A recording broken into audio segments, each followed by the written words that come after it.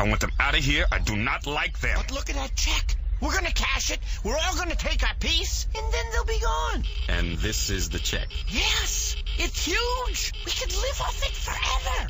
You haven't touched this, have you, Shay? No. Well, yeah. I've been hauling it all over town. Yeah, and I'm Carl. Nice to meet you. It's emitting radiation. Yeah, but, like, the good kind, right? Like how they find tumors and gave Spider-Man his powers and stuff? Episode 278. The moon with the rebel base will be in range in 30 minutes. Every time Catherine revved up the microwave, I'd piss my pants and forget who I was for a half hour or so. It's 30 minutes away. I'll be there in 10. Is this a 5-minute argument or a full half hour?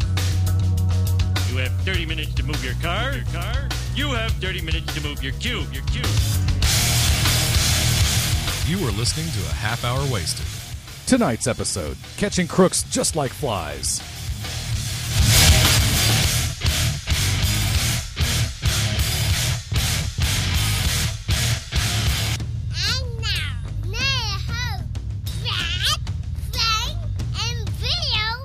And that's when my uncle, he sat me down. I was like 16, and he told me, Frank, with partial power comes partial responsibility. And I thought, you know what? Mm-hmm. That's right. With partial power comes partial responsibility. That explains all the DWIs then, right? Oh, yeah. Okay. I mean, I'm not really responsible, but, sometimes you get a... That does explain a lot of the shortcuts that you've taken. And you just, I'm not fully responsible, right? That explains why you live across the street from a bar. That's what I've heard. A bar. We have a special guest on the phone. Hello, special guest. Hello. This is Joe Jans, Soda on the forum. How you doing, buddy? Not too bad. How are you guys doing? Doing well. Joe Jans, you live, what part of the world do you live in? Davenport, Iowa. Isn't that the Quad Cities? Yes, it is. Score! Just a mere hour and a half south of Dyersville, home of Field of Dreams. Wow. Oh, really? Wow. That's Joe, special. did you know that if you build it, they will come? Yeah. And if you partially build it, some of them will come. Some of them all show of up. them. Yeah, it's not. You don't want to go all out. That's what they're putting on our license plates next year. If you partially build it, some people will show. We have much larger license plates than the rest of the country, though. Like Europe, like or this a much, really big, and a much smaller font. Right. One of the two. Yes, yeah. Most people don't know the reason we asked Joe to be on was we're going to do our fantasy baseball episode this week. Oh, Lord. So, hey, Joe. So let's get to it. Yeah. Welcome to episode 278, Joe. Thank you. Wow, that was met with so little reaction it didn't even count as derision. Why are you on the program amazed. tonight? I am on the program because I was foolish enough to go see the not-so-very amazing Spider-Man. Oh! Wow, well, someone has some opinions. We're going to talk It's a about... hot opinion. Is the professor wearing a dress? Professor, come over here. She may Come be in here, wearing Professor. a sarongi. Professor, come come in here. here. It's probably here. a sarong-like thing to cover up a Come here, Professor. swimsuit. Who's No, in a I- bathing suit? I did a You know bad what's trick. kind of hot. I did a bad trick on my wife. Apparently, I was under the impression all day that she was going to take the young'uns and go to a friend's country club and go swimming, and they will have Grey Poupon. Hopefully, they'll have it with something. What do you call that goose That stuff is not that good they're- by itself. Pate. Where is she? Who? The professor. Oh, she's hiding. She's trying to be. Professor! Yeah, She's Professor! wearing. She's wearing a bathing suit with that That's my Gilligan. skirt thing. Yeah. Let's That's hear my it. Gil. Yeah. Professor! it's called a sarong. Sarong. Right. Your wife's pretty hot, man. So she's getting ready to go do that So thing. wrong is so right. The unfortunate thing is that mid-afternoon I talked to her and she didn't realize that she was going to take Sage swimming. She thought that that Zoe was going to go with the friends who have the pass to the country club to go swimming, and that she was going to stay home. Hold on, I'm sorry. She put okay. She put a. She's in here now, but she put a T-shirt on. She is inspired. So she has on her sarong skirt thing. Yes, and she had on a bikini top. Was it a bikini? Hey, or bathing suit. Hey, top. if it's sarong, she doesn't want to be right. That's right. That's what I'm saying. But she did a cover up. Really Joe, I wish you were here to give us high fives, man. We just passed high fives around. I picture you guys doing the poses like at the end of Fat Albert when the gang gives the joke. Oh, okay. I was thinking more like the end of the Venture Brothers. Hey, Joe. Yeah. Hey, before you go. Hey, Joe, just a little off-the-line thing. Can you send me a picture of your logo or something that's identifiable of you so I can put it in the show picture? Because I have to do that tonight. Okay. Just email it to Frank at Half Hour Wait. Send us your high school senior picture. Usually the kind of thing we do. I will send you a picture from college. Okay. Yeah, send that to me, and then if you could send it to me within the next couple minutes, because I'm going to work on that during the show. All right, we're going to talk about Spider-Man, but eventually. I want to preface our talk. We were supposed to talk. We were supposed to record last Friday night. And by the way, for those of you listening, I apologize for the 1-day delay in the publication of this episode. So, yeah, we are 24 hours behind. I think it's ironic that probably the worst episode we've ever done has been the one episode to stay up for 8 days. So, yeah, that's true. I'd like to apologize to people. Which one was that? Let's just pretend that was a practical joke. The trivia episode. Oh my gosh, I love that awful. episode. Hey, listen, by the way, Joe, we'll get to you in a second, but you're familiar with this format, so just you know what you expected. You know what you got yourself into when you said, "Can I be on the?" or when I said, "Can you be on the show, Joe?" and you said yes. Yeah. Johnny M says that the last episode we did, he really enjoyed it. He laughed all the way through, mainly the trivia episode. Yes, mainly because of Bill's well-timed answers to all the questions. He says your delivery was spot on, and he LOL'd the whole time. There's a lot to be said makes me for feel those a little better. For those off the cuff of when someone's trying to give you the right answer, but someone off camera yells. Like, you guys notice? Yeah. What's the capital of Texas? Yeah. Macaroni and cheese. Is that outfit supposed to go together? Someone yells. Sage. Oh yeah, okay. Sage has a Captain America T-shirt on. Well, it's a swim shirt. I didn't notice the Captain America label on the American flag he has wrapped around his lower half. No, that's called a swimsuit. Got it. Yes. Okay. And no, that is a very patriotic two-piece, and it did come as a set. Joe, are you still there? I'm still here. I'm trying to multitask and send Frank his picture. Okay, great. We were supposed to record Friday night, but life got in the way, and I sent a probably a premature warning. Okay. About, hey, I'm probably not going to be able to record tonight. Yes. And then Frank went ahead and made plans. Good for you. I was already halfway to Bill's. Before I found out Frank had plans, actually more than halfway, because my not being able to record thing changed as quickly as it came about, and long story short, we ended up coming over to Bill's anyway and had a rather enjoyable evening. Not recording. Yeah. It was nice to be able to sit here and not have to be brilliant. It was too bad because the entire time we're sitting around that table, I'm thinking this is great content. Really, because I thought it was just nice to kick back. We actually watched a little bit of Speed Racer. I mean, that was really nice. We couldn't find a remote, so we couldn't get to certain sections of the movie we wanted to. Did you so ever we had find to watch DVD the remote? whole movie. Double yes. I did eventually find the remote. It was in Zoe's room, but the next day we had a gift card to Best Buy because I'd returned something a few weeks ago, and so we use that on a bunch of knickknacks, including a sweet Sony Universal remote control that has a learning function on it. So now you have a backup.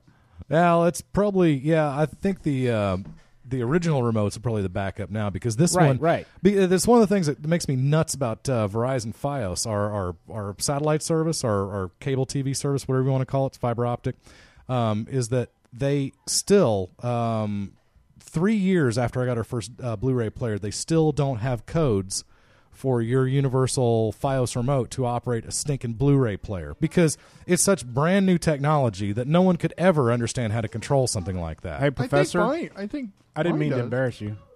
Well, maybe yours does, but mine doesn't. Okay.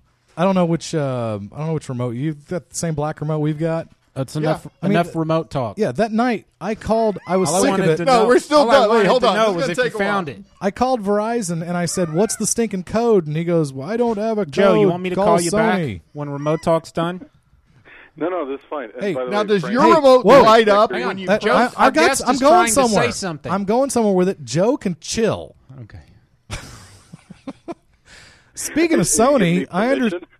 What's Okay, let me what's try this the again. deal with? In 3, 2. Speaking of Sony, I understand they put out a movie a week or so ago. Oh, that's nice. Anybody? Oh, A segue. little bit of love for Very that. good.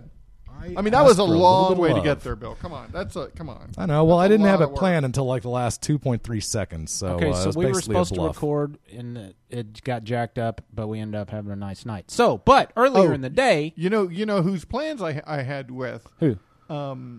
Amy the girl. Yeah. Okay. She had she wanted to blow off some steam. She's had kind of a very hectic time at work. Okay. And when I said the show, we weren't recording, she was just like, "Yeah," because she just kind of wanted to kick back. Okay. Well, you two have the same job. Did you not have a Yeah. hectic week? We had different projects. Are She you- got okay. thrown a project she was. That's just a little more than one person should be Okay. handling. You're But still in the because she- afterglow of Germany, though. Yeah, she's. I gotta. Yeah. Anyway. All right. So I got a text at 12:48 p.m. on Friday from Frank. No, I beg your pardon. It was 12:46. Thank you. He says, "I hope you're not hyper negative tonight when we record. That can be a real beating." Yes. My response was, "I'm not going to sugarcoat my feelings about the pop culture item that means the most to me in the whole world. If I'm too negative for you, Bill will be positive to balance it out." He says, "Now, I'm talking about the negative Brad that won't let you get a word in and becomes hostile. That Brad is, all No. caps, no fun." I love that, Brad. You don't have to deal with that, Brad. I said, when he does that. I said, "He won't show up tonight, I promise. I didn't hate the movie. I'm just very disappointed in it. I actually have some positive things to say about it." Frank says, "That's the Brad I like. Be strong in your opinions, and let's have fun. See you tonight." So, I want to know, I've been trying really hard to keep that Brad away. Yeah, that Brad. Has and he? you know that Brad. Yeah, but I've been trying really hard to keep that Brad away from the podcast, and I'm wondering if he had shown up recently or... Oh, maybe a handful of times, but not like to where it would. I feel it drags everything kind of down, or it just gets a little frustrating. Okay, but The I wanted. first I time went. saw that Brad was when we were talking about Fight Club. Yeah, yeah. And if we talk about Fight Club, he'll come back. So let's not talk about Fight Club. And it's not, be strong in your opinions. That's definitely important. But when Brad gets, I know Spider-Man's important to you, but when you get like, "Oh, shut up! No, you're stupid for doing that or thinking that or seeing that." Yeah, I don't think that Brad's been. Yeah, that's. I don't the think Brad. he's reared his ugly head lately. Yeah, I think the OxyContin has done away with a lot of that Brad. So that's the Brad. That's just because it makes having a conversation difficult. Okay. Can I do that then? Since you're the Brad's guest, not gonna do it? Since you're the guest, yes, you can. Yeah. Okay. Now we're going to give our reverse flash ratings, starting with Bill. Just no explanations. Reverse flash ratings, please, Bill. 4.5. Okay, Frank. 2 3/4. Mine is a generous 2.5. And Joe. 1 3/4. Okay, now it's awfully specific. I was not interested in seeing the movie, and I had July 4th plans that fell through, so I found myself alone on July 4th evening and said, I'll go see Spider-Man. What the heck? So, now, how do you guys want to handle this? Well, let's again, start- let me say this. Spider-Man, like I mentioned in that text earlier, is the single most important pop culture item to me ever. If I had to make the decision of no more Star Wars or no more Spider-Man, it would be a very easy decision for me. Okay? That's how much Spider-Man means to me. Yeah. Well, there's a lot more Spider-Man than there is Star Wars. That's not true. Unless you're counting the books. There's tons of and the comics and books and toys and games, and there's plenty. Okay. So that's how important Spider-Man is to me. We all have something like that. Okay? So, now, having said that, how do you guys want to approach this discussion? Well, I mean, let's just start overall with the beginning of the plot and just let's talk about the actors because I think that is important. Let's start with the foremost, Andrew Garfield and his portrayal of Peter Parker / Spider-Man. Okay, Joe, you first. He's too good looking. He's too pretty. I had a big problem with him from the beginning, and he was made up to look like the kid from Twilight. I really think they're trying to tap the Twilight market on this, which I can't blame them, but I being a purist, I don't agree with the choice. Okay, I'm gonna stop you. I want to get back to it, but I think I meant to do this also. I expressed how important Spider-Man is to me. I want to know at what level Spider-Man is to you guys. I think Joe and I are pretty much on the same level from a previous conversation we've had. Yeah. I named my son Parker after Peter Parker. So it is very important. Wow. Frank? He is just one of the pantheon of Marvel heroes. I do like him. He's not your favorite Marvel hero. If he were to unfortunately disappear off the face of the earth, I don't think I would be heartbroken. Okay. Bill? I get his importance to Marvel and the Marvel Universe, and I wish the best for him, but I occasionally bought his comics when I was a kid, but yeah, kind of like Frank, I'm kind of in the middle. I get it.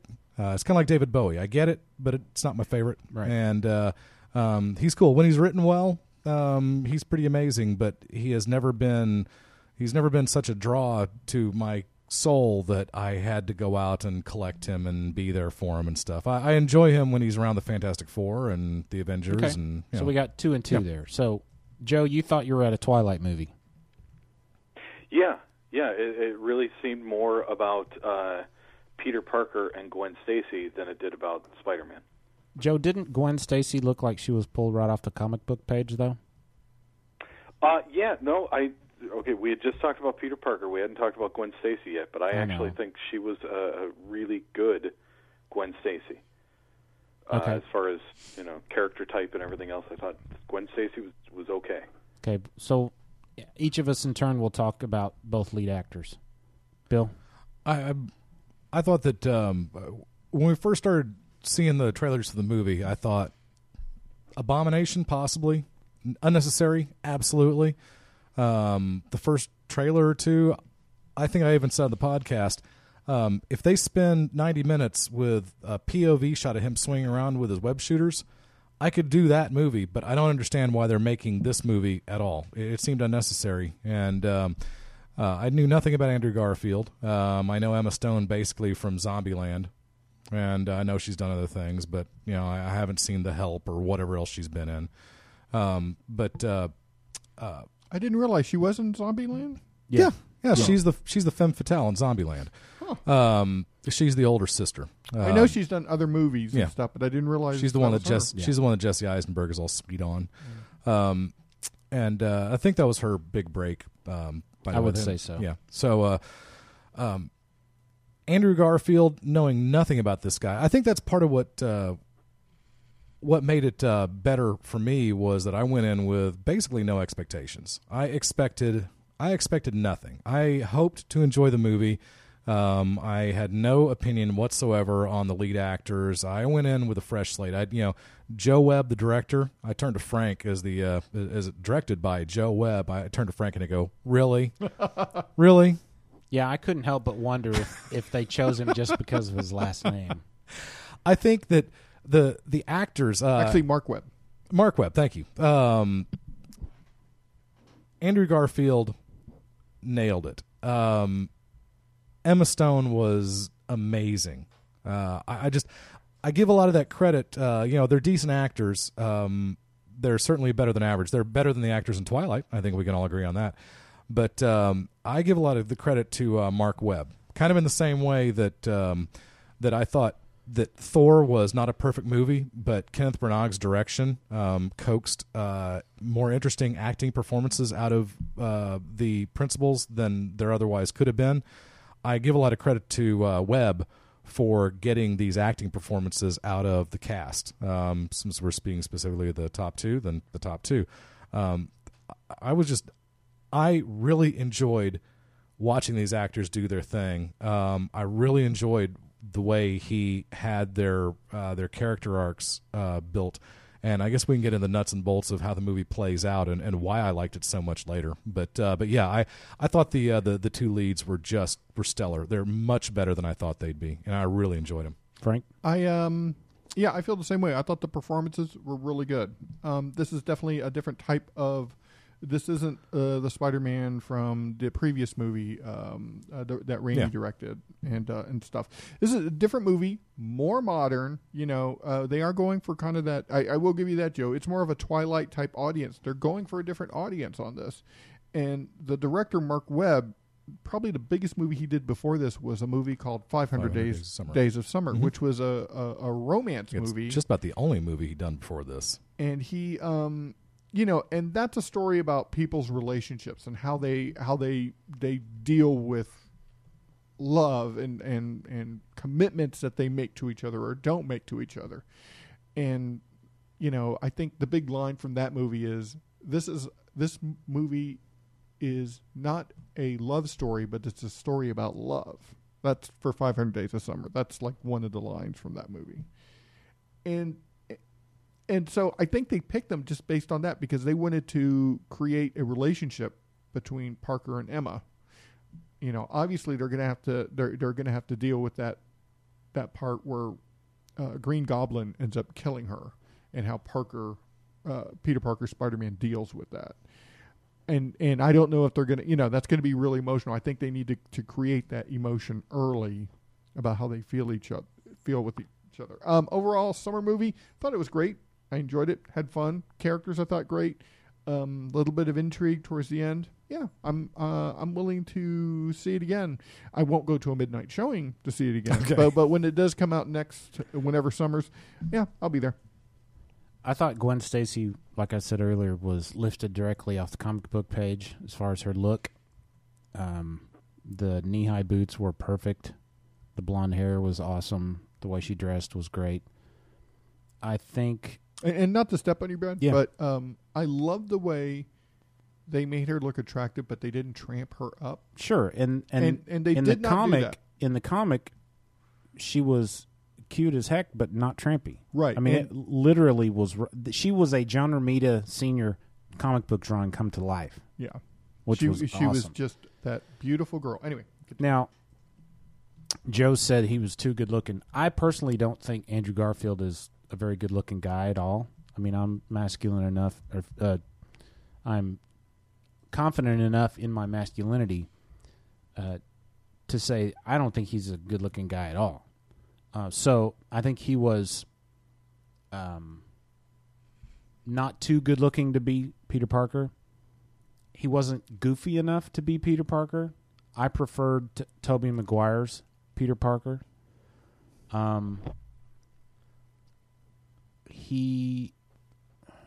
A lot of my comments have to do with the story aspect. So I think with the right story, Andrew Garfield could have been a better Peter Parker than he was. See, I thought that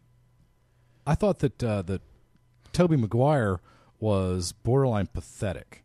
I mean, truly borderline pathetic, and maybe that's Peter Parker from the Steve Ditko drawn issues. Yeah, he was early Amazing Spider-Man. He was the wallflower. He was pathetic. the turn the other cheek guy. He was pathetic. Yeah, I really appreciated the fact. I really liked what they did with the story because you expected you expected A to lead to B, and sometimes it led straight to C, and it didn't go in the most obvious directions, which seems to be something I'm seeing this summer, which I'm enjoying.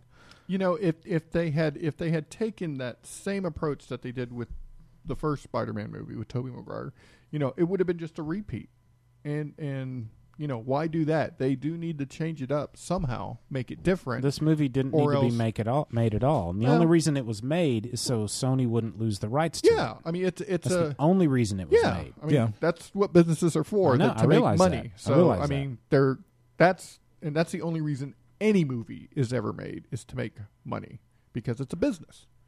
And they didn't want to lose the license, because all that Tobey Maguire, all those movies made boatloads of money for Sony. Right. They're not going to lose that. No, I get it. I understand the business aspect. Yeah. But as a uber fan of Spider-Man, I felt like they spit in my face with this movie. I mean, okay, compared to what?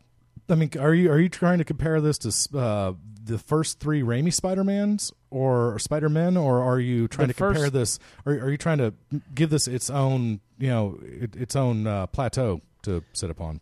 In my opinion, the first 2 Spider-Man movies. The third one I didn't care for.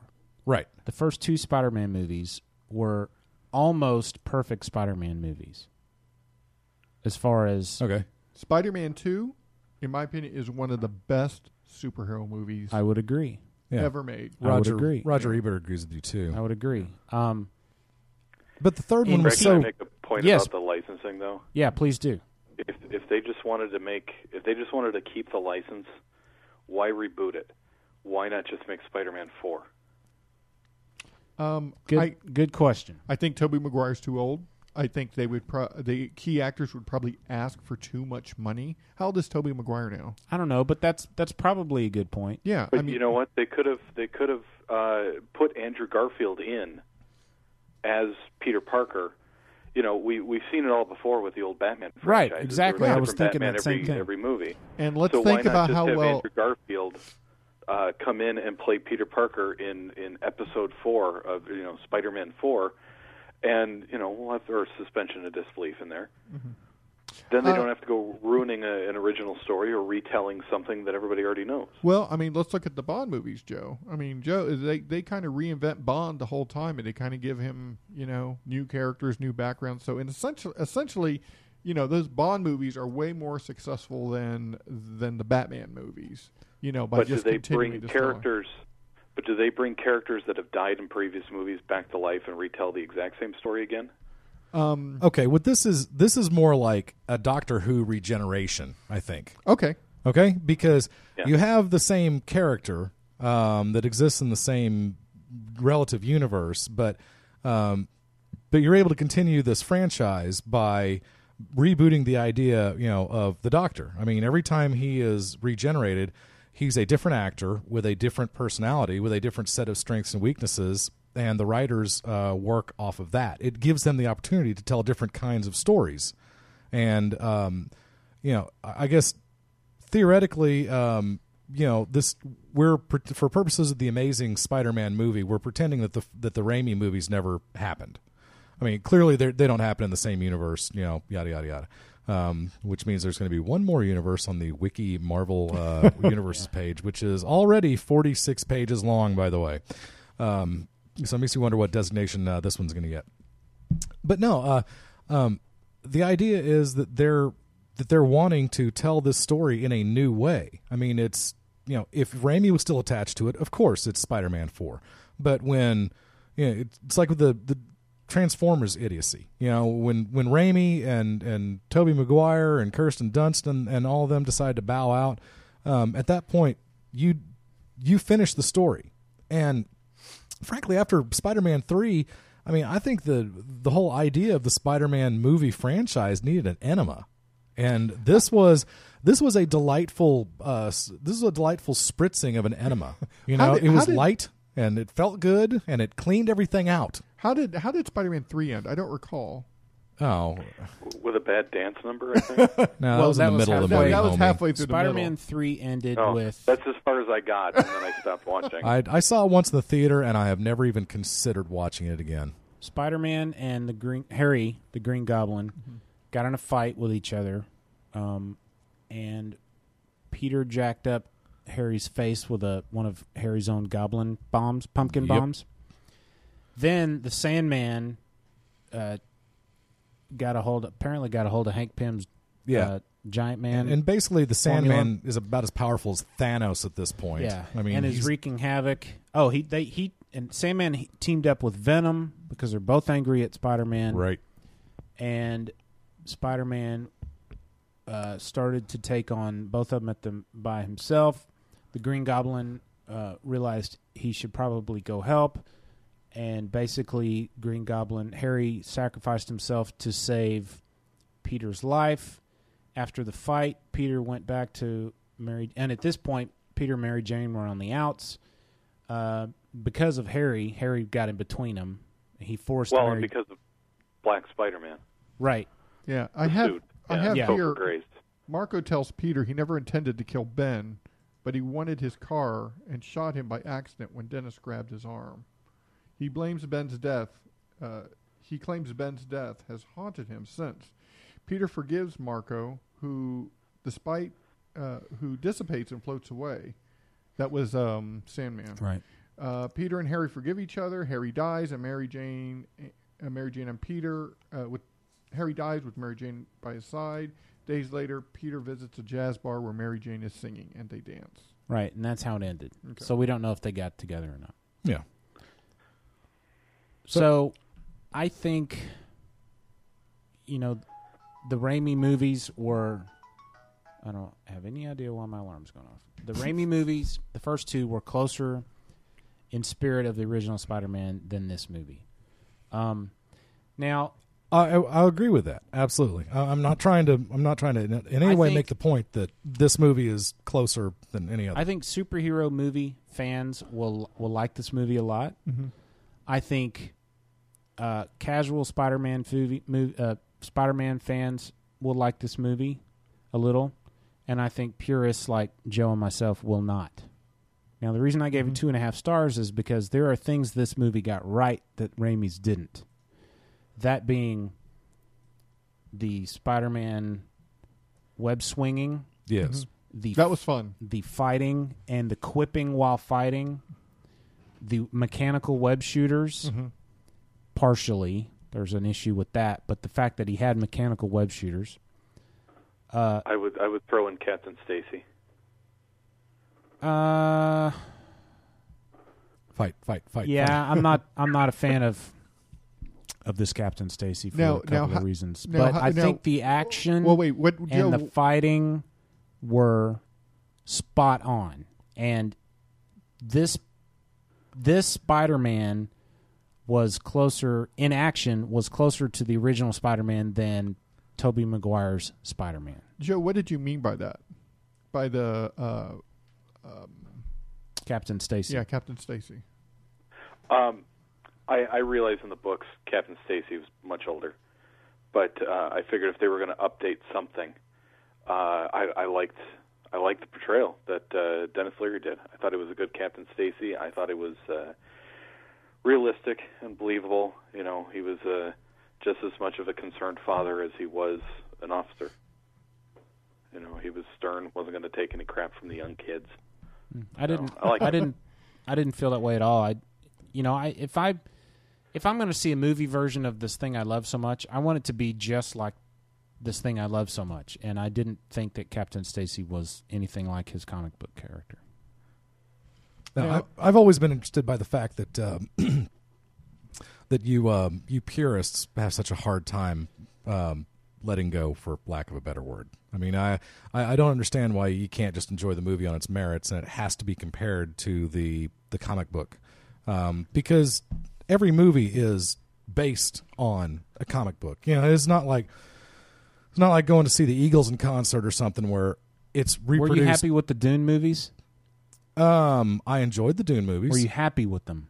I thought they could have been. Or were you? I thought they could have been. Were you upset by them? No, I thought they could have been better, but that had nothing to do with my disappointment of them not following the letter of the novels. That was the production of the movie itself. Now, the first movie was incredibly interesting, but it was very different. And I watched the movie a number of times before I ever read the books. So my perspective on that is skewed. As far as the two sci-fi miniseries they did, I thought that the director directed Paul atrociously, and that was not the proper character. But I thought the second miniseries, Children of Dune, was extremely interesting. So I mean, I kind of see your point, but no. Even then, I didn't go into watching the Dune movies, the miniseries, or whatever, demanding that they be exactly like the book, or I will be incredibly disappointed in it. Well, that wasn't. I realized that, again, I'll beat this phrase into the ground, I guess, but the movie is based on, it's not a note for note retelling. I want it to be like. Okay. I don't want it to be based on. I want a Spider-Man movie to be like the comic I love. Is part of your disappointment that none of the movies have gotten it right yet, or did you think that Raimi? That's part of the movie. Did Raimi do it better than Webb and Garfield and Stone and Company? It's closer to what I want. Yeah. Okay. Yeah. So I mean, parts of it were the story, especially, was closer to what I want than this story. I said, I hated this story. Okay. I hated the story elements. I loved the action and the Spider-Man action. Of the Mark Webb? Yeah, Mark Webb stuff. Yeah. And just the opposite of the Sam Raimi stuff. See, for me, the original, the comic book Spider-Man, the Raimi movie Spider-Man, it's always been frustrating for me that the character is not able to divulge his secret identity. We all understand why, but it's still damn frustrating. Because you want so badly for this character to not feel alone, not feel alienated. Well, he didn't divulge it in the comic book either. Right. That's what I'm saying. It's frustrating when the character has these kind of limitations. And I understand that that's exactly part of what made Peter Parker such an amazing comic book creation, was that dichotomy of I'm a hero, I'm a nerd, I'm alone, I'm famous, I'm hunted, I'm a hero. It was all these dichotomies that made Spider-Man such a great character. I get that. I felt a lot more satisfied watching this movie. When basically half of Manhattan knows who Spider-Man is, I'm thinking, oh, this is cool, man. I liked that. I thought that was a really cool twist. I could not tell you how happy I was that Gwen Stacy found out who Spider-Man was. That's one of the story things that I hated. Okay, and see, that's one of the things that I loved about it, because it was different, and because we know how the story goes. I don't want different. We've read the comics. I want to see my favorite thing in the whole world. Okay. Interpreted literally on the screen. And that's part of what I don't get, because you've already seen that. You've read the Not comics, on the you've seen those movies. Not well, on you the saw the screen. Raimi version. They weren't perfect. They weren't what I wanted. Okay, well then my guess is that you will never be satisfied with the Spider-Man movie. I realize that Yes. what you just said is 100% true. Yeah, and maybe that makes me some kind of stinking Twilight fan or something. I'm not. No, I realize that I'll probably never be 100% happy with any visual, any non-comic book interpretation of Spider-Man. Okay, I realize that. Yeah, that's fair enough, and I'm okay with that. Yeah, I'm not going to twist your arm and make you be happy with it. That's different strokes and all that. But yeah, I think a lot of the things that you hated were things that I found refreshing and different, and kind of a wow. So he doesn't have to go through this all alone. He's got someone who knows how cool he is. That's part of who he is. Exactly. I get it. Exactly. That's one of the things that was driving me nuts. Dude, why did you make the mask in the first place? Put the damn mask back on. Exactly. I know it's because Andrew Garfield didn't feel like he was going to get enough face time if he didn't have that mask off enough. I wouldn't put the blame on him. Yeah. Now, are you seriously trying to attack Andrew Garfield as being such a diva that he had to have stuff written into his contract, like I must have this much face time, or are you joking? Because I can't tell over the phone. No, I'm completely serious. That's honestly what I think. Wow. Why he kept taking the mask off. Wow. Because Spider-Man's, I don't want to say true character, but from everything I've read, the guy wants to be kept a secret. No, true character is accurate, Joe. Secret. Okay. He kept his identity a secret because of the people that he loved.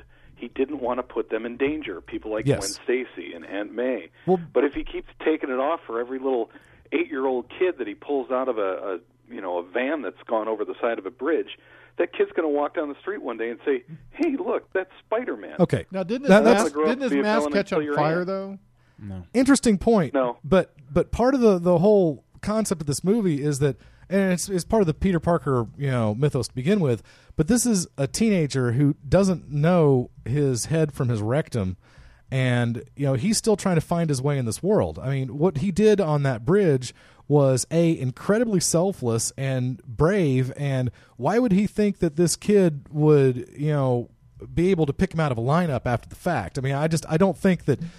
I don't think that he was doing this, for the glory. I think that, I think it was one of those where he's making this all up as he goes along. There's no grand plan in place for Peter Parker's life and his career as Spider-Man. I mean, it's him reacting in the moment to everything that's happening to him. He's being reactive, not proactive necessarily. And I just, I found it. I agree. There's a couple of reviews I read that they thought that scene on the bridge was maybe the coolest scene in the whole movie. And it's one of my favorite scenes. There were 3 or 4 times. Okay, here's how soft I am, and I wanted to use another word, but then I decided on soft. I found myself getting a little bit misty 3 or 4 times during the movie. I mean, that movie affected me emotionally. I mean, it sucked me in, and I gave a rat's butt about Peter Parker, and I was so happy to see that, again, that he's not going to have to go through this, all alone. I'm going to assume that Aunt May will never find out, but other than that, and the reason, obviously we know he wears the mask, so the cops don't know who he is and all that. But a lot of the main problems with the movie, as we just found out, are things that I enjoyed about it. And I think if this was the first Spider-Man motion picture that had come out, it would feel weird. But you've got to take this with the backdrop of having had the 3 Raimi Spider-Man movies. You've got to take it. I don't got to take it that way. Joe doesn't have to. No, take I'm it just that saying. way. I'm not.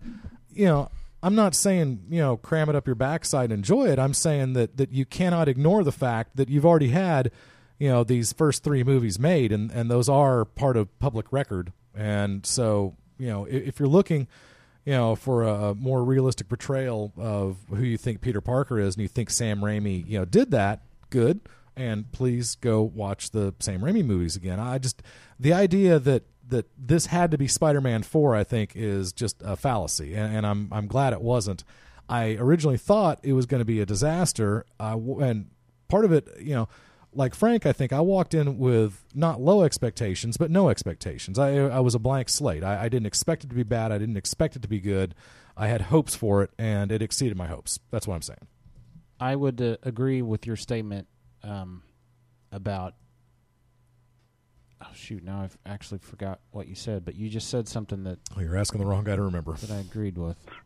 I wasn't paying attention either. No, I hear you. No, I was making a really sandwich was. or something. That's what I want to doing. talk about that scene with the kid in the van. Yeah. Now, that was one of my most favorite scenes, and it gives me goosebumps because, mask aside, right? That's what Peter Parker would have done. He would have done anything and everything he could to save anybody, especially a little kid. Absolutely. Peter Parker in the comics probably wouldn't have, his mask probably would have been on, okay? He's very careful to keep it on. Right. He just doesn't take it off just so he can get a better view or whatever. But in the comic... I just think like Meatwad... What's that, Joe? He just wanted more FaceTime. Yeah. Right. I just think like Meatwad, he don't know no better. He don't yet. know no better. Right. He will learn in the most tragic ways possible, most likely, but he doesn't know better yet. In the comic, from the get-go, Peter Parker was obsessed with keeping his secret identity safe and secret. If that scene was in a comic and he had his mask off for whatever reason, the Peter Parker I love would have done exactly what Andrew Garfield did. He would have said, "Put this on. My mask is already off. I got to help this kid. He's not going to start moving unless I do something. Put this mask on. It'll make you strong." I get it. Yeah. And that's the Peter Parker that I know and love. I love that scene. But the problems I had with this movie came from the story itself. There were lots of points. The main thing about the Peter Parker that I grew up with is he became Spider-Man because he was guilty. He felt guilty about his uncle dying. Okay? Okay. And the reason his uncle died was because of his own pride. Yes. Peter Parker was too proud, in the comic book, was too proud to stop that criminal because at the time he was a big TV star. Yeah. He was high on himself. That's not my job, policeman. That's your job. And Sam Raimi nailed that in the first He did. Perfectly. He updated it very well. Yep. Perfectly. In this movie, Uncle Ben died because Peter Parker was angry that the shop guy wouldn't sell him his milk for less than 2 cents, or 2 cents less than what it really cost. He was angry. He wasn't prideful. Yeah. You know? And then the robber threw him the milk and he took it.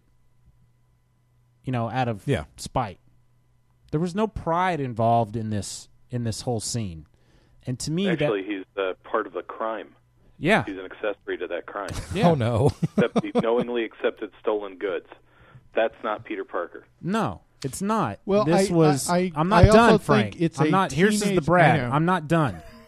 I'm not done, Frank. I'm not done, Frank.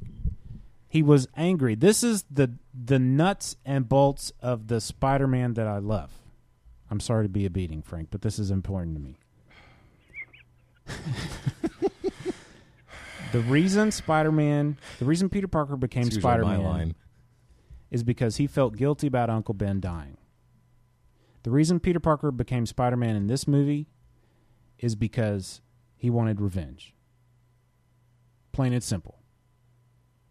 Now, would you agree? Is that a fair statement, Joe, in your opinion? Yeah. Okay. Yeah, completely fair. We're going to take a short break, and we're going to play a game.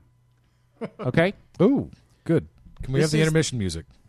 I'll put it in post. Okay, now, let's play a game. Okay. I'm going to say a phrase, and you're going to give me what you associate with that phrase. Okay, for instance, you deserve a break today makes you think of Snickers bar? McDonald's. What? McDonald's. Okay, right. fine, whatever. The phrase right? that pays. Yeah, the phrase that pays. Up, and away. In my beautiful balloon. Be serious, Frank. What? Be serious. I'm working it. No, you're not. Frank? This is what Johnny loves, Superman. Okay. In my beautiful, I had another one, and now I've lost it. What? I think you threw me off. What are you even talking about? You never heard that song? I don't think so. Beautiful balloon. That's holy cow! How about Just Do It? Nike. Exactly. That was one I had in my mind. I got that one. Just Do It. It's Nike. Okay. What does this make you think of? You're a lot like your father. You really are. And that's a good thing. But your father lived by a philosophy, a principle, really. He believed that if you could do good things for other people, you had a moral obligation to do those things. That's what's at stake here. Not choice, but responsibility. Spider-Man, of course. Bullcrap. Well, I mean, if you're gonna go, if you're gonna beat around the bush and say that, you might as well just go right for Just Do It. You know what I mean? You might as well go right for up and away. Yeah, I think that's a choice of how the writers wanted to handle it. I'm not defending it, but the line itself. But the writers definitely wanted to do something different and not just do James Bond. Well, they wanted to do they wanted to make this not your Spider-Man, but their Spider-Man, because they get to work on the movie. This is Bill, a project I gave you a thing that they get to work on. Bill. All right, but this is not fair their, with the speakers on It this is. table. They're working on it. This is not their theirs. project. They were hired to work on it. I know you love Spider-Man, Brad, and And there we go. And Joe, I got it. All right. And Joe, you love Spider-Man too, and that's great. But this movie are for the people who made it, who wrote it, who got to direct it, who got to act in it. They're obviously not real Spider-Man fans. Or they're Spider-Man fans of a different caliber. You know, there's people out there who still don't acknowledge Mary Jane's existence because as far as they're concerned, Spider-Man only had one girl, and that's Gwen Stacy. And they refuse to accept, you know, Mary Jane, even though Mary Jane's been his girlfriend longer than anyone else. And this is just, you know, this is a different interpretation of Spider-Man. I realize you don't like it. And like you said, they could probably do a frame-by-frame version of the original Spider-Man comic book, the Amazing Fantasy #1, or the very 15. first Spider-Man, 15. You know, and would you really want to see that movie? Yes. I think it would be campy. I mean, if you read that comic book today, wouldn't it be a little campy? Frank, I don't mean to nitpick, but there's one point I gotta disagree with you on. No, please do. It's when you said, you know, those guys are fortunate enough to write that movie. I understand that, and I'm a lover, not a writer. I will never get that job. So, but when you said that they are writing that movie for them, that's where I think you're wrong, because I know the producer probably didn't go into the office that day and say, "Hey, what are you guys writing?" "Oh, we're going to rewrite Spider-Man. But we're a little stuck here. We don't know what we should do." I don't think the producer's going to say, "You know what, write whatever makes you happy." He's going to say, "Write what the fans want so I can make $1 bajillion and retire." Yeah, I would give you that. You have to write for the fans. You have to write for the moviegoers. I'm not going to say fans, moviegoers. Moviegoers, that's fine. And you know, it has to be crowd pleasing. Okay? And this movie, Brad and Joe, was not made for you. You guys make a very, very small percentage of the moviegoers. And I know that makes you angry. No, it doesn't, because you're absolutely right. Right. So there is no 100% way. There's no way that may in fact be the most accurate thing you've ever said. So, you know, in a sense, you just have to enjoy.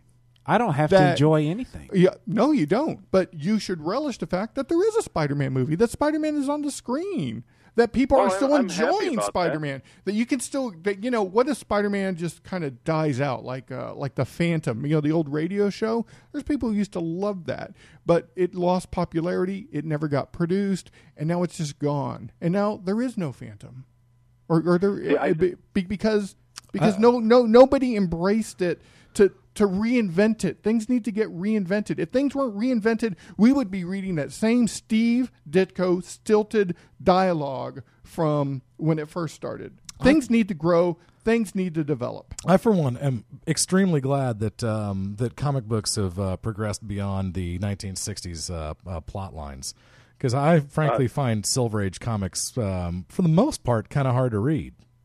That even includes Legion. Please. Can I read the first 2 word balloons from the Amazing Fantasy 15? Yeah. Okay.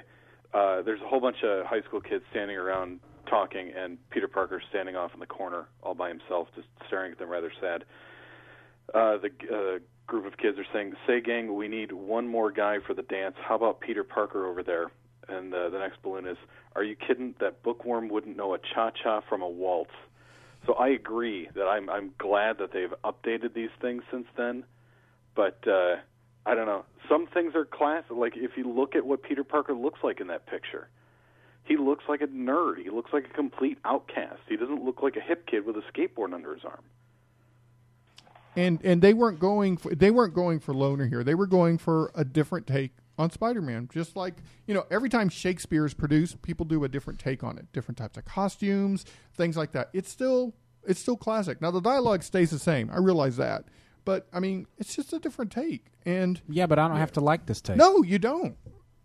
So where does that leave us? I mean, you could either A, not see it and not worry about it and move on, knowing that it's not going to make you happy and you know you're not going to like it, or, well, really, that's your only choice. Why is it wrong for me to want it done the way I want it done? There's absolutely nothing wrong, but you know for a fact that this movie isn't going to be it. So why would you punish yourself by going to go see it? There you go, Frank. I didn't know until I went to go see it. I didn't know until after I sat through the hour and however many minutes long it is. And you could have walked out of it, right? I mean, there's something in there that you want about 8 times. But there's something that keeps you there because you love Spider-Man that much that you just want to see him on the screen, even if it makes you crazy. You still want to see it. And there's something to be said for that. Better. Yeah. And you know, the only way you're ever going to get the Spider-Man you want is if you make that movie. I mean, that's really the only way it's ever going to happen. Now, go ahead, Joe. The power that I have after seeing it, I mean, I kept waiting and waiting for it to get better. I wanted to walk out a couple of times. I'll be completely honest. But the only power that I have now that I've seen it, is to not make the same mistake twice. So will I buy this on Blu-ray? Probably not. You know, I'm voting with my dollars. That's the power and responsibility that I have in this matter. And, you know, also exactly what we're doing right now.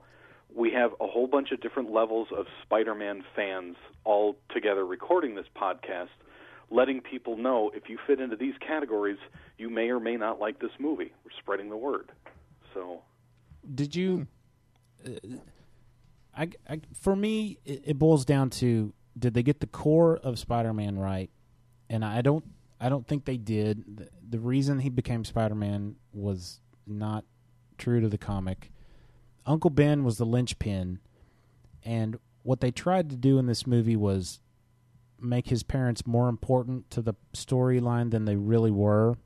You know, this whole quote that I read from Uncle Ben, it was all about Peter's father. Well, Peter's father and mother, they were absent in the comic. Uncle Ben was the father figure, and they kind of undermined that with this new parent angle in the story. Now, I realize there's been a lot of negativity coming in the last couple of minutes. So I want, Joe, is there anything positive you can say about this movie? Anything you liked? You've already mentioned George Stacy. And it's okay if the answer is no. I like the mechanical web shooters, and not just because it's from the books. I didn't mind the organic ones in the first couple of movies. I did like the smart-ass quips when confronting criminals. I thought that was a pretty good representation. That's really about it. I didn't go into this movie looking for things to hate, but looking back on the movie, I do find some of the things that I really didn't care for quite entertaining. I really wanted to like this movie. I mean, if I didn't want to like it, if I didn't want to, I wouldn't have gone and paid full price to see this movie if I really didn't want to like it. I wanted to like it. I wanted to be wrong about what I thought I was going to get. I was partially wrong. I was surprised that I was able to rate it a 2.5 stars out of 5. I knew I was going to give it a 1. I just knew it. Wow. But there was plenty that I liked. But I just think they got the most important things wrong. Well, and that's what makes me unhappy. You've got to realize, too, that, in terms of revering the source material, I mean, please go ahead and do that. But Amazing Fantasy 15 is a good read and the start of an amazing character. But a lot of people don't know that Amazing Fantasy started out as Amazing Adventures. It was Amazing Adult Adventures, by the way. And then by issue 7, it becomes Amazing Adult Fantasy. It also adopts the tagline on the cover, the magazine that respects your intelligence. So I find this interesting. I don't know. Is that a bit? This is not a bit. Real? No, no. Look it up. coverbrowser.com/cover/amazing-fantasy. That's funny. But please direct your browser to issue 9, Amazing Adult Fantasy. Again, on the bottom, the magazine that respects your intelligence. The headline on top is, "Ever since the dawn of time, nothing can match the terror of Tim Boo Ba." So this is the comic book anthology that gives us Spider-Man. Hey, he had to learn how an entire city could turn into a wasteland of living statues. He had to learn before he went mad. the magazine that respects your intelligence, issue 12, by the way. Well, the guys in charge Yes. of Marvel at the time, they weren't thrilled with this idea of this Spider-Man idea that Stan Lee had, and they knew Amazing Fantasy was ending with number 15, and they said, just throw it in the back of that. Wow.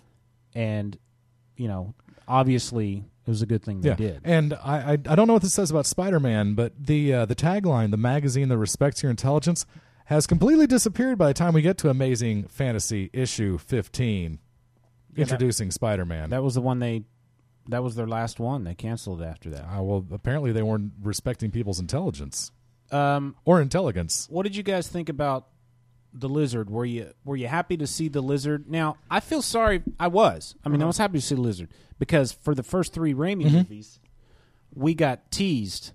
Yeah, by the fact that we might see the Lizard. Just hardcore. Dr. That one guy was in 3 movies. I feel sorry for the actor. He didn't get to finally be the Lizard. But my guess is he was the lead of Spider-Man 4. It was cool knowing that I might actually get to see the Lizard. But I'm gonna tell you what, I was unhappy with the way he looked. I thought the Velociraptors in the 20-year-old movie Jurassic Park looked infinitely better than the Lizard did in this movie. I do find it interesting that in this day and age of this technology, it seems like every monster looks the same. I mean, basically from the Lovecraft movies with Jeremy, what was his name? Dang it, Lovecraft movies. Back from the 80s. Yeah, the From Beyond and the other one, but. God dang it, I'm blanking on the actor's name. Sorry, buddy. I have no idea what you're talking about. No problem. Well, but ever since then, monsters have looked ridiculous. Basically, put a guy back in a suit. What's Jar so Jar wrong with Binks? that? Yeah. Jar Jar Binks looked better than the Lizard did in this movie. Ooh. No, he did. Well, one thing that the Jar Jar Binks, no matter how much you hate that character, is an amazing piece of technology. Okay. Is an amazing piece of animation. Yeah, it is. I sitting there in the theater the first time I ever saw that movie, I'm thinking, that looks like someone is actually there next to him. It doesn't look like CG.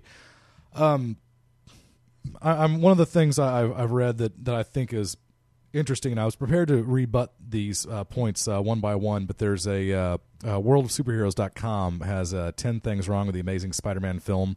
And number 3 is, given that anything is possible with CGI, couldn't the Lizard have looked like the Lizard in the comics, or at the very least, like a lizard, not a flat-nosed velociraptor that Spielberg did 20 years ago? And I thought, yes, he doesn't look like a lizard, but he is a hybrid lizard-human, and I'll throw you a little bone on that one. That was not one of the... I marked off... I had a couple of little minor nitpicks. Actually, one of them not so little. I think the biggest problem I had with the movie, and this was, Frank and I were walking out of the theater, and I looked at Frank and I said, I'm trying to figure out something I can complain about, because I really didn't have anything. I think if there's anything to complain about, it's the way that Peter got his powers. I thought that was as close to eye rolling as anything that I saw in the flick, and I thought that it was kind of a shame. Again, you're kind of updating this movie for a current sensibility. The people in this movie act like people in the year 2012. They don't act like people, from the year 1963 or whenever Amazing Fantasy 15 came out. So I think that's just one thing you kind of almost have to go with. But the idea that Spider-Man, maybe my biggest nitpick is that Spider-Man, we understand why Kirk Connors did what he did. He wanted his dang arm back, and he thought he was helping people, and he kind of got screwed by the man. Right. He was told to, no, I'm not going to weaponize it or whatever it was, and I guess I'll clear my office out. This sucks. I got to test this right now. So we understand how that worked out. But Peter, he basically he did a B&E to get his powers. That's breaking and entering for those of you who aren't cop I thought savvy. It was bed and breakfast. Yeah. No, B&E. Sorry. Oh, sorry. It's yes. that connection. Yes, as in bacon and eggs. Yes. Yeah. I thought it was interesting that he had the temerity, if you will, to basically break and enter into this facility and get himself bit. I think that my nitpick was that should have been an accident.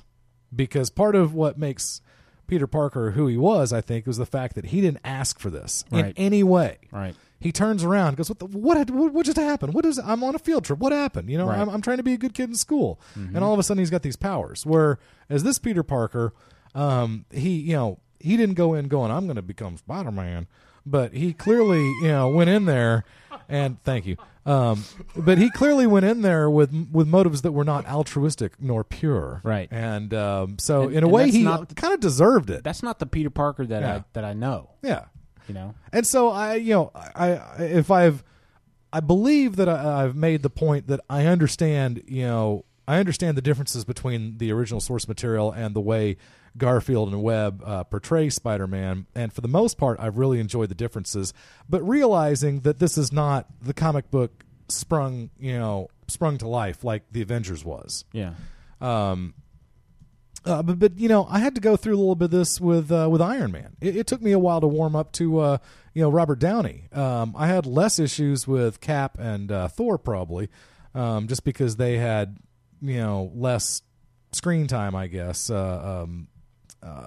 Historically, than these other characters. But for me, I was able to get on the roller coaster and enjoy the ride. And for me, I really enjoyed reading this 10 Things Wrong with Spider-Man. And as I read down each of them, I go, so what? Like point one, why waste half the film on a half-arsed, watered-down origin, which filmgoers saw only a few years ago and comic fans know anyway? We've gone through this. We beat this horse to death. Right. This is not. These movies are not made for the hardcore fan. These movies are made for as many people as they can get to enjoy it. And so again, this movie is going to be based on. It's not going to be note for note, frame for frame. It's just not going to happen. And I did think that, number two, to have a Spider-Man film without the "with great power" speech is crass and unimaginative. It's like having a Jaws film without the shark. And I give that one a little bit. I walked out of the theater kind of in a mild daze that they did not shoehorn that in somewhere. Now, Uncle Ben, he said again, something. I missed that point. Well, okay. To have a Spider-Man film without the "with great power" speech is Right. crass and unimaginative. It's like having a Jaws film without the shark. Yes, right.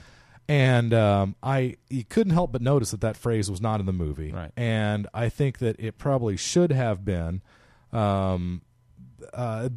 Uncle Ben did kind of talk. He did say that in so many. He paraphrased that line. Right. You heard what I read. Yeah. That was the exact dialogue from the movie. Yeah. Yeah. And I did think that was. But see, the thing is, that was one of the things I marked off for. In the comic and Yes. in the Raimi movies, Uncle Ben, that came from Uncle Ben. In Right. this quote here, he was just relaying something that Peter's dad had always said or believed. It didn't come from Uncle Ben. Uncle Ben was the messenger. Yeah. Well, I'm not I've never watched one episode of The West Wing. I did enjoy Apocalypse Now 20, 30 years ago, but I've never been a big Martin Sheen guy. But I thought that he did portray a very solid stand-up guy. I did think that he got Uncle Ben right. The everyman, the common man, the middle class, earnest man, good man kind of thing. He did get that right, and he did provide that moral center for Peter. And like many teenagers these days, I don't know. Is this one of those things where every generation you go, kids in my day didn't act like this? Yes. Okay. You see, I think so too. But I think that Spider-Man was not as maybe not as respectful as he could have been. He clearly loved his aunt and uncle, but that's one thing I always thought was interesting. Hey, Tangent, what's up? What you mean? You said Spider-Man wasn't as respectful. I'm sorry, Did you mean Peter Parker. Yes, okay. that's what I meant. I would agree. That's also something that bothered me. Yeah. And I also we're sitting there watching the movie, and they're talking about Spider-Man's parents, and I'm sitting there thinking, now, unlike you, I've enjoyed Spider-Man pretty much my entire life, but I've never made a point to drill down into the nuts and bolts and read every issue or as many issues as possible. The way So that I don't you know, do with the Legion yeah, characters. yeah. Okay. I have read every single issue of the Legion ever, Right. and I will continue to do so, hopefully. But I don't ever remember Peter's parents so much as being referenced, much less talked about, much less being part of a mystery to be solved. That happened in the mid 70s. Didn't they bring it back that his parents were spies? Actually, there was. See, I didn't know. His parents were a complete blank slate. In fact, I was surprised they're bringing him up because it's like, oh, well, I've never even thought about this. There was a story, and help me out here, Joe. I believe it was in an annual. Okay. Or maybe one of the giant-sized Spider-Man issues, All right. where they talk about, or there's the whole story is about his parents and the fact that they were tangentially involved with the Red Skull. They were they were like double agents. Was this written by Jerry Conway? I don't remember. They were double agents, and it was like a one-and-done story, and then. I mean, they weren't really referenced again. They might have been referenced in passing, but they never did have any story time except for this one story. I think I'm right on this. I could be wrong, but I think I'm right. And then in the early 90s, there was a story where his parents came back. They were alive and they came back, but they were like artificial constructs designed by Harry Osborn to mess with Peter Parker. So they were really like life model decoys. Yeah, kind of like life model decoys. Holy cow! His parents were virtually absent. Yeah, there was even a couple of years ago, a few years ago, there was a story written about Wolverine and Spider-Man where Wolverine's old, right? He doesn't age. So he actually was on a mission with Peter Parker's parents, at least, or his father at least at one point. Yeah. So the long and short of it is, this movie made him what? Oh, this just tells you that there have been too many comic books written. Period. When every single eventuality has to be exposed and used as a plot line at some point because. Really? So Peter Parker's parents were spies who just happened to be on a mission with freaking Wolverine. Oh, that's, right. That would absolutely happen. I mean, I realize we're talking about comic books. I realize we're talking about people getting bit by spiders and having magical powers. And even though they have, like, gloves on, they can still stick to the side of a building. By the way, that has never made sense to me. Okay, I get that he has little tiny hairs sticking out his fingertips. In the Sam Raimi movie. Oh, okay. In the comic books, it's different. Okay, because I've never understood, how he climbs up the side of a wall with gloves and boots on. In the Spider-Man comics, it's different, and I honestly can't remember the exact explanation. Okay. And again, I'll get on the roller coaster. I'll enjoy the ride. I don't have to. It's not making me angry that I don't know. I just think. By the way, the Wolverine Peter Parker parents story was actually pretty good. Okay. And what happened to those life model decoys? Or wait, were they his parents? No, they were androids or something created by Harry Osborn. Please, Frank, we call them lemons. They were destroyed. What were you going to say just now, Joe? Just a bit of a tangent. There's one Spider-Man story that I'm still waiting for them to do with Wolverine. I want to see Wolverine and Spider-Man reenact planes, trains, and automobiles. So who would Wolverine be? Wolverine would be John Candy. Oh, really? I figured Wolverine would be the Steve Martin character because he's the one that finally gets angry. Yeah. Oh, yeah, you're right. It would be funnier that way because then the whole "those aren't pillows" scene right. Would be quite dangerous. Yeah, that'd be awesome. Yeah. I agree with you. That would be good. There was something I was going to ask Joe about this movie, and gosh, I can't remember. Maybe it'll come around. Okay. Well, let's talk a little bit about the about how the public, and in all this has happened in all the Spider movies, how the public kind of rallies around Spider-Man, and that happened in this movie too with the crane operator after he helped his son. I've always found that kind of intriguing as to why they feel like they have to add those scenes to it. It's not a bad thing, but it just seems interesting that they always have to have the public like stand behind Peter Parker. Like my favorite scene is in Spider-Man 2 in the subway. Yeah. When Dr. Octopus is coming after Spider-Man and everyone stands in front of him and goes, "No, you have to go through me." And you know, they're which is an absolutely suicidal thing to say. Yeah, and that gives me chills, but they believe enough in Spider-Man that they want to protect him or they want to help him. You know, what'd you guys think of that scene? The public opinion in the comic books has gone back and forth, you know, over the years. I personally like those scenes. Yeah. You know, I want people to cheer for my hero. Joe? I like them to a point. I thought that in Spider-Man 2, when he saved that entire L train of people and his mask was off and they all lifted him up and moved him over, that was compelling. It was touching. I loved that one. The one with the cranes just seemed like, I don't know, it was okay. I didn't hate it, but it kind of seemed a little tagged on after the fact. Like, what can we do to involve New York City? To me, it just seemed like, how great is that it's a coincidence that this guy just so happens to be a guy who's like commander of all of Manhattan's cranes and can line them up at the exact right time. He has a lot of power and responsibility. I personally liked that scene. I thought it was neat. Yeah. What bothered me about the scene was that they used a recognizable actor.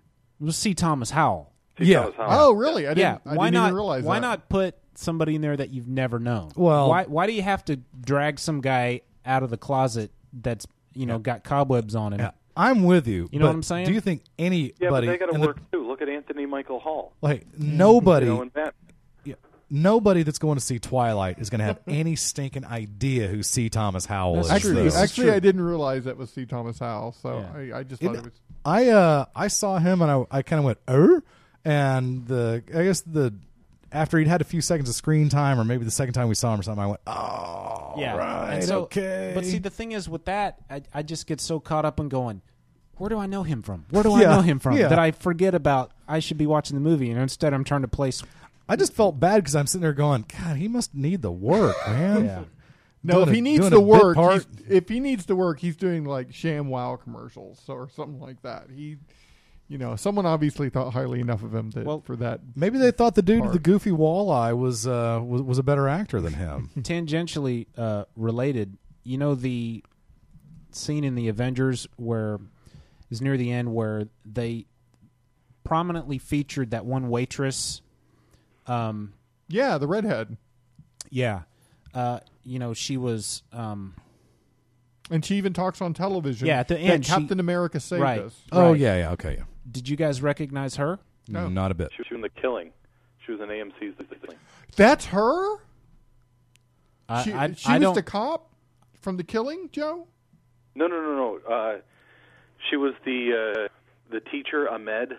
I believe, if I'm thinking of the right person, she was Ahmed's wife, the pregnant woman. Oh, okay. I don't know about that because I've not seen that, but this I'm trying to find her in the IMDb. While you do that, hey Joe, what did you think of The Killing? I thought it was completely worth 2 seasons. Yeah, me too. I never really understood why people were complaining that it wasn't wrapped up with a neat little bow after 13 episodes. I liked it. I enjoyed it. I think that there were parts where they did drag their feet a little bit because I did watch it one episode after another, and when you watch those episodes one after another, there's parts of it where it's going, do we really need this story? But I thought the ending was nice. They could have made it 20, and I think it would have been okay. The actress in question her name is Ashley Johnson. She was on Growing Pains. She was the younger daughter on Growing Pains. Oh, okay. Her name was Chrissy Seaver. Anyway, as soon as I saw her, I was like, she used to be on Growing Pains. And so when they do that, when they take those random actors out of nowhere, like in the Avengers when the Hulk wakes up in that, like he fell from the sky and here comes the old janitor guy who gives him clothes, right? That's Harry Dean Stanton. And I'm thinking, last time I saw him, he was an alien. Why are they pulling these guys? Why not just give him a just put a no-name actor in there. So it kind of throws me off. Tom Cruise's War of the Worlds, that whole middle scene where he runs across Tim Robbins. I'm thinking, why is Tim Robbins in this movie? Why is Bob Roberts in this thing? Yeah, why can't they just put a John Doe in there? So hey, whatever. Bob, anyway. sing me a song, Bob Roberts. Hey, Joe, what did you think of Stan Lee's cameo? Honestly, you'll have to refresh my memory. I remember. He was the librarian with the headphones on. Oh, right. Yeah, I like that joke better when they pulled it off in Indiana Jones and the Last Crusade. I was reminded of that also, Joe. But I did think this was the best Stan Lee cameo ever. I did. Yeah, I loved the way it. the table just. I didn't see it in 3D, but when it flew towards him, I got I jumped back a little bit, but it was pretty. 3D was not worth the price of admission. Did they shoot this movie in 3D? I don't know. We saw it in 2D, so same here. Yeah. Do you know if they shot it in 3D? I don't think originally it was shot in 3D. I took my glasses off several times throughout the entire show, and you really a little bit of depth of field here and there. That was about it. I'm gonna look and see if it says anywhere. IMDb rating, by the way, is 7.6. By the way, Frank, that Ashley Johnson, she was Ahmed's wife, the pregnant woman. Okay, gotcha. So, Sally Field as Aunt May. Didn't bother me. I mean, I didn't hate it. I bought it. See, again, I guess the purist in me wanted an old gray-haired lady. Yeah. It took some getting used to the fact that she had dark hair. Yeah, I'll give you that. I wasn't bothered by her, which is odd because normally I hate Sally Field. Okay. I thought it was cool that we got to see the lizard briefly, but in his white lab coat. I thought that was neat. Yeah, that was fun. I wish he could have kept it on a little longer, but whatever. That was okay. The one part of the movie that I thought made very little sense was the whole toxic gas going off and changing the cops into lizards, and then the antidote being released, and then the cops going back to normal. That just felt like some type of... I imagine they did it so you would know how dangerous this gas was. But it just felt like if there had been 13 lizards running around Manhattan and Spidey had to deal with 13 lizards, that would have been pretty freaking awesome. But instead, it wasn't just the cops. It was all of New York. They just, Well, yeah, but there was that one section where the cops, the SWAT team, come in on the lizard, and he's wearing the trench coat and stuff, and then he pulls out that canister, and they get exposed. Right. And there's about 13 of them. That's right. That's right. The thing that was delivered was the antidote. Yeah. Right. Okay. And then they get that seemed like kind of a missed opportunity, or that would have been a lot more money. Yeah. To do all that crappy CG on that. Now I realize, Joe and I are like, well, I've said it out loud. I haven't heard Joe say it. I'm assuming Joe and I are of one mind in this, but, I realize I've said that I wanted it to be my way. I wanted it to be exactly like the comic. But I realize there are a lot of people who are thinking, well, if you want Spider-Man to be just like the comic, well, how come you liked Avengers so much? And, why is it okay that they changed that? Why is it okay that Iron Man, was in Afghanistan and, in the comics he was in Vietnam? I understand that, but for me, Spider-Man is the most important thing pop culture-wise to me. I wanted it to be just like, I wanted to see it translate literally. And I understand the confusion, but all I can say is that that's what I wanted, and I didn't care that the others were different, but because they were good enough. Yeah, I agree. I think it's because I've read more Spider-Man, more invested in it. I haven't read tons of Avengers. I haven't read tons of Iron Man. But the stuff that I have read that I know that they changed for the movies, there was so much more fun and so much more cooler things that they added to those franchises that I didn't care about the little nuances that got changed here and there. What else do you want to say about this movie that we might not have said yet? Can we talk about that part with the where Gwen Stacy decides to help out Spider-Man fight the lizard. Okay. Oh, when she hits him on the head with, what was it? Yeah, well, there was a trophy. You know, you've got Peter Parker telling Gwen Stacy, "You got to get out of here." He, shoots her with a web and lowers her out, and because for your own safety, it's going to be better if you're not here. Leave it to the professionals, which is me and the lizard. Will duke it out. And as they start fighting throughout the school, here comes Gwen Stacy back in and decides to hit the lizard over the head with a trophy. Thanks, Gwen. You're a real big help. It's just that was the epitome of campiness, and I know that before anybody starts jumping down my throat, I know that all the Sam Raimis were campy too, but and it's not that I'm picking this particular movie apart. That same model happens in so many movies, and it's something I'm tired of. Like I said in my email, I'm waiting for what's her name? Betty White to come walking in and hit the lizard with her cane, something like that, like a feisty old lady. Anyway, I like the fight scene. I just thought Gwen Stacy getting involved was a little unnecessary.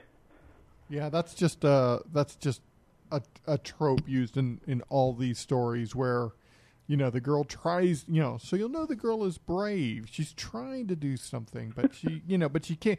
She's so weak that there's no way she could make a difference, but yet she still tries. Yeah, that's all that scene represents. I would love for that to turn really bad. Yeah, that would be awesome. Where she dies. Yeah, he just turns around, backhands her, and rips her torso apart. I mean, you know who's the man to do that? The guy who did Cabin in the Woods, or who wrote it?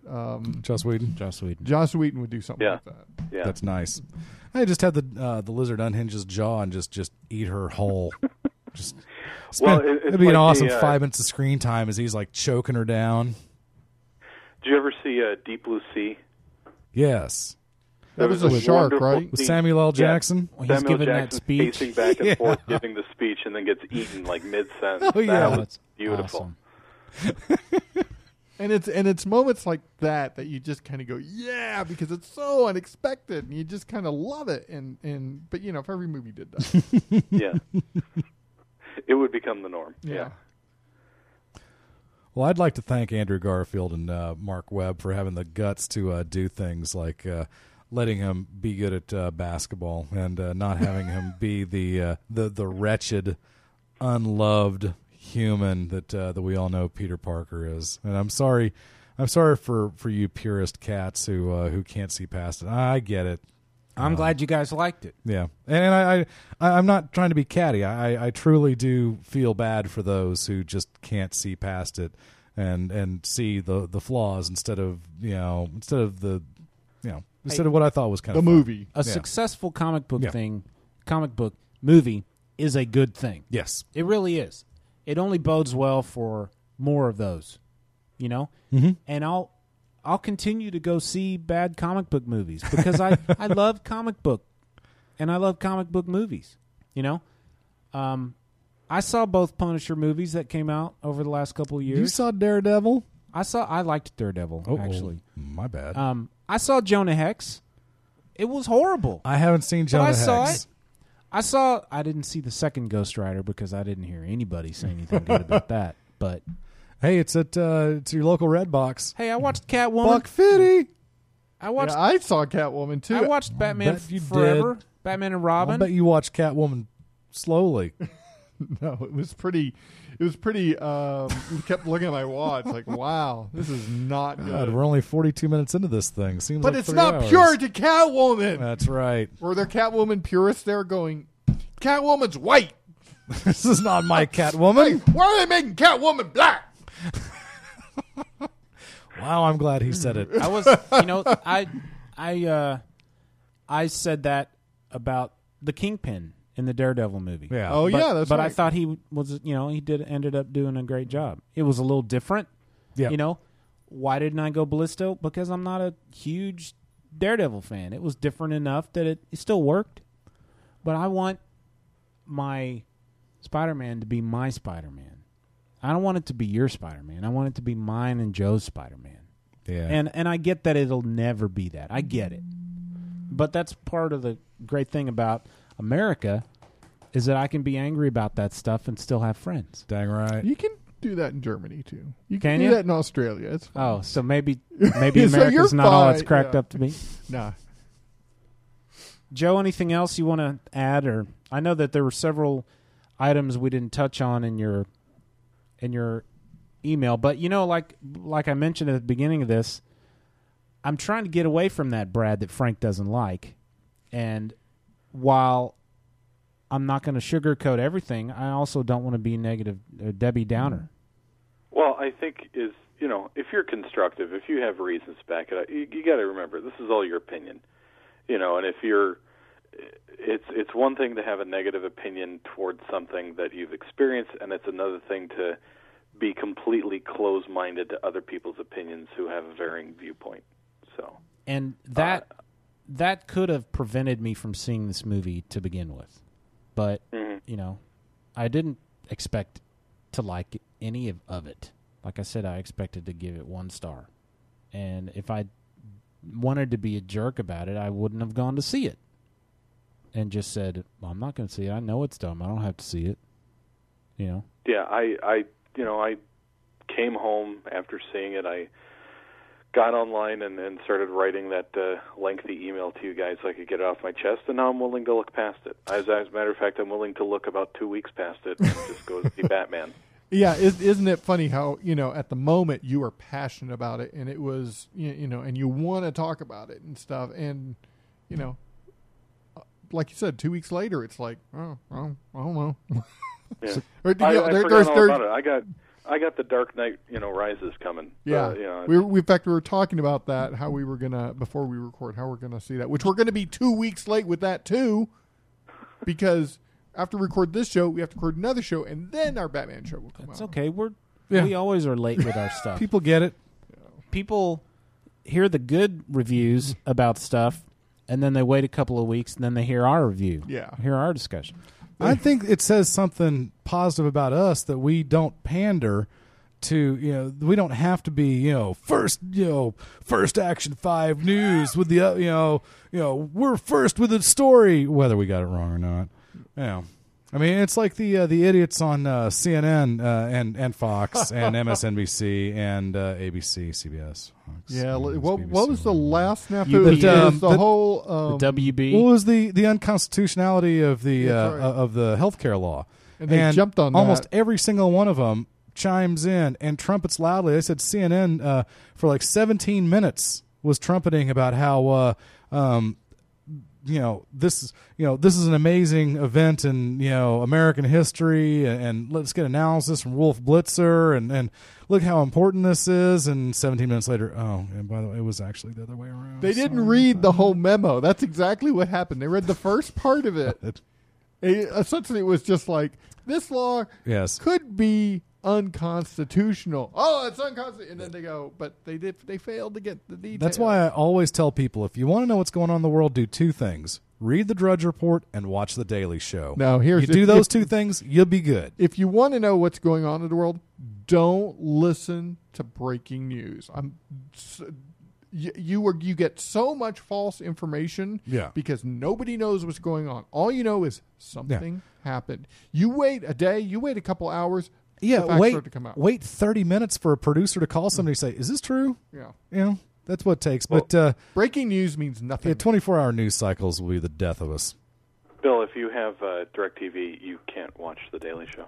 Oh, really? Do you have DirecTV? Yes, I do. They took out all the Viacom channels. Oh, my God. How long ago? 3-4 days now. Okay, because if it makes you feel any better, The Daily Show is on reruns about 25 weeks a year. So, it's been a while since they've had a new one. Joe, how did you watch Breaking Bad? Well, no, that's AMC. Yeah, they still have that. Dish customers like myself can't watch Walking Dead, Breaking Bad, or Mad Men anymore. You poor people. That's why you come over to the Fios fence and you've got everything, every channel. No, wait. I'm confused. So you have Dish, and that doesn't have AMC. Right. And Joe you have what? I have DirecTV. With no Viacom. That includes MTV, right? It doesn't have MTV, Nickelodeon, or Comedy Central. Ooh.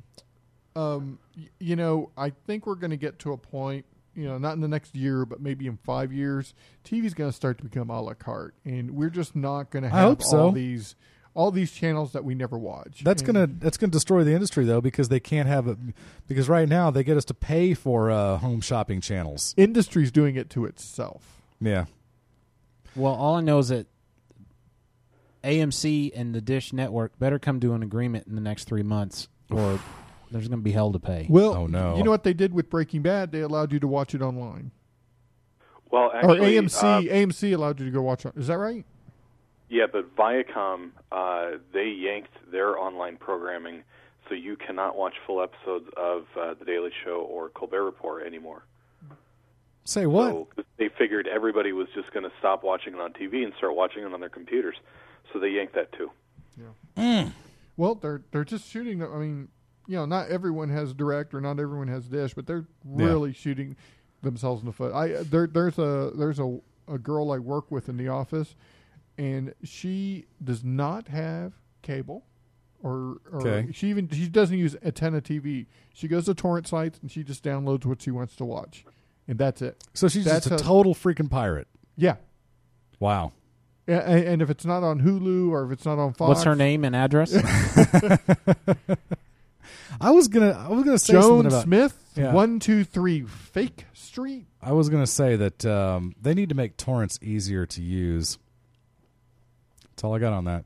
Well, yeah, I mean they're doing. I mean, this is another discussion completely, but I mean the networks are doing it to themselves. You know, they're making it difficult to watch shows. Well, you know, they're kind of getting hammered too, because you got Dish Network introducing that new hop over all the commercials with one button feature, which is the Hoppa. Yeah, the Hoppa. The Hoppa. Which I think is amazing. That you could get away with that. Whether it's legal or not, it's a horrible idea. I mean, nobody enjoys sitting there watching commercials, but the whole reason that we don't pay licensing fees like they do in Britain is because television is sponsored by advertisers. What were you going to say? And if you create technology that allows you to completely screw the advertiser over, what the heck do you think's going to happen? What are those people going to do come the Super Bowl? Yeah, no doubt. They're not going to be hopping over it. Or they will after the first Super Bowl commercial break when they realize that these commercials, they kind of suck these days. Oh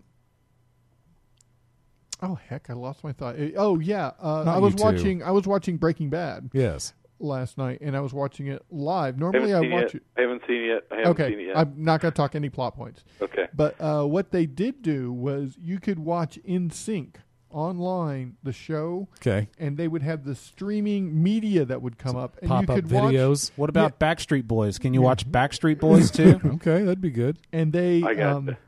And so it was great. Like they would show, like a character would bring out a piece of hardware, and all of a sudden a screen would come up on your computer and tell you what that piece of hardware was and what it could do. Oh, it's pop-up video. Or a character would appear that you haven't seen in a while, and it would tell you this character was last seen here. Wow. And it was a great way to watch it, and you're forced to watch the commercials that way, right? Because it's in sync with the show. Yeah, totally awesome.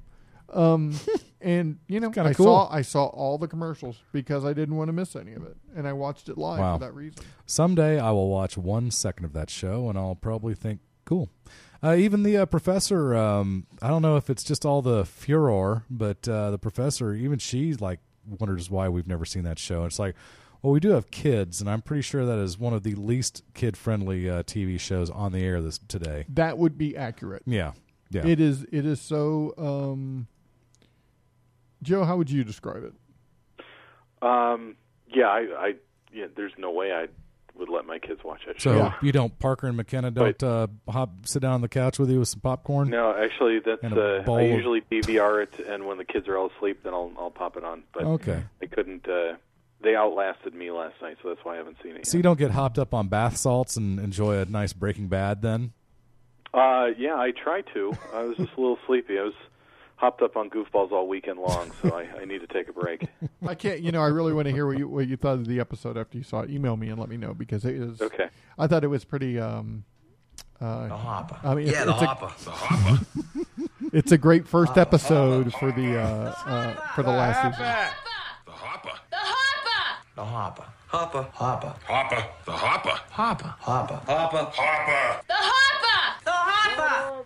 The hopper. Hopper. Hopper. Hopper. Yeah, the hopper. Hopper. Hopper. Hopper. Shut up! What's up? I took that and I cut together all those hoppers. It's like twice as long as it I was about to normally say, is. I didn't remember that commercial being a 60. Shut up! The hopper. Jeez. Makes me laugh. The hopper. That's awesome. The hopper.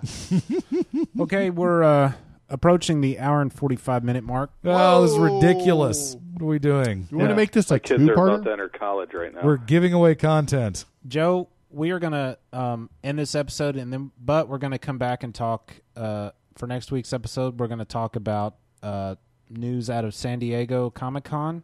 Right. And some other stuff. If you don't have anything else to do the rest of the evening, you're welcome to join us for that episode. Yeah. I think I'm going to pass. I need to put my kids to bed soon. Joe, You we need to put your kids to sleep. I'm going to call SPCA. What is that? Joe, yeah, it's the SPCA. No, Joe, here's what you're going to... PCA. What is it? Yeah. Yeah. No, that's it. But it's, SPF. PETA? What PETA? SPF Yeah. is this? Joe, you're going to be missing some important things. There's some important Charlie Sheen news coming next week that we're going to go into. I've also got a top 5 list. This is actually the top 5 things you do not want to hear from someone who just farted. That'll be next week. I'll be able to hear it in about 3 weeks when it airs. And the return of the audio Twitter. So yes. So yeah, if you stuck around with us, you'd get it live, but you'd have to sit through the commercials. So that's a drag. all right, go watch Breaking Bad. The hopper. I can do that. Goodbye, Joe. All right. Have a good night, Nice. guys. Good night, Joe. Okay. Bye. Love you, Joe. Wow, I didn't mean to say it quite like that. Spider-Man, Spider-Man Nice. does whatever a spider. Is that Harry Is Connick? this cheese? It's Richard Cheese. Oh, it's Richard Cheese. I Yeah. thought that was Harry Connick. Richard Cheese. Let's end on this. Ladies and gentlemen, thank you for listening to A Half Hour Wasted. Be sure to check out our other shows like The Tech Dudes.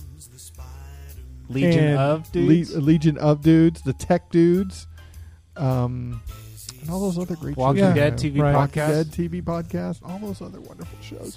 Drop us an email at halfhourwasted@gmail.com. Follow us at Twitter at halfhourwasted. Until next week, I'm Frank. I'm Brad. And I'm up and away in my beautiful balloon. We'll see you next time homies. on Half Hour Wasted. There goes the Spider-Man.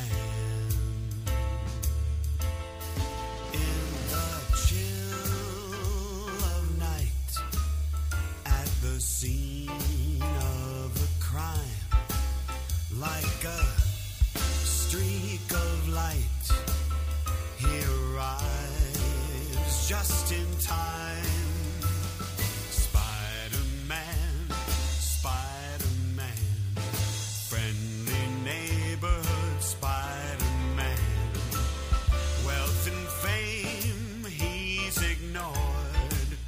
Action is his only reward. To him, life is a great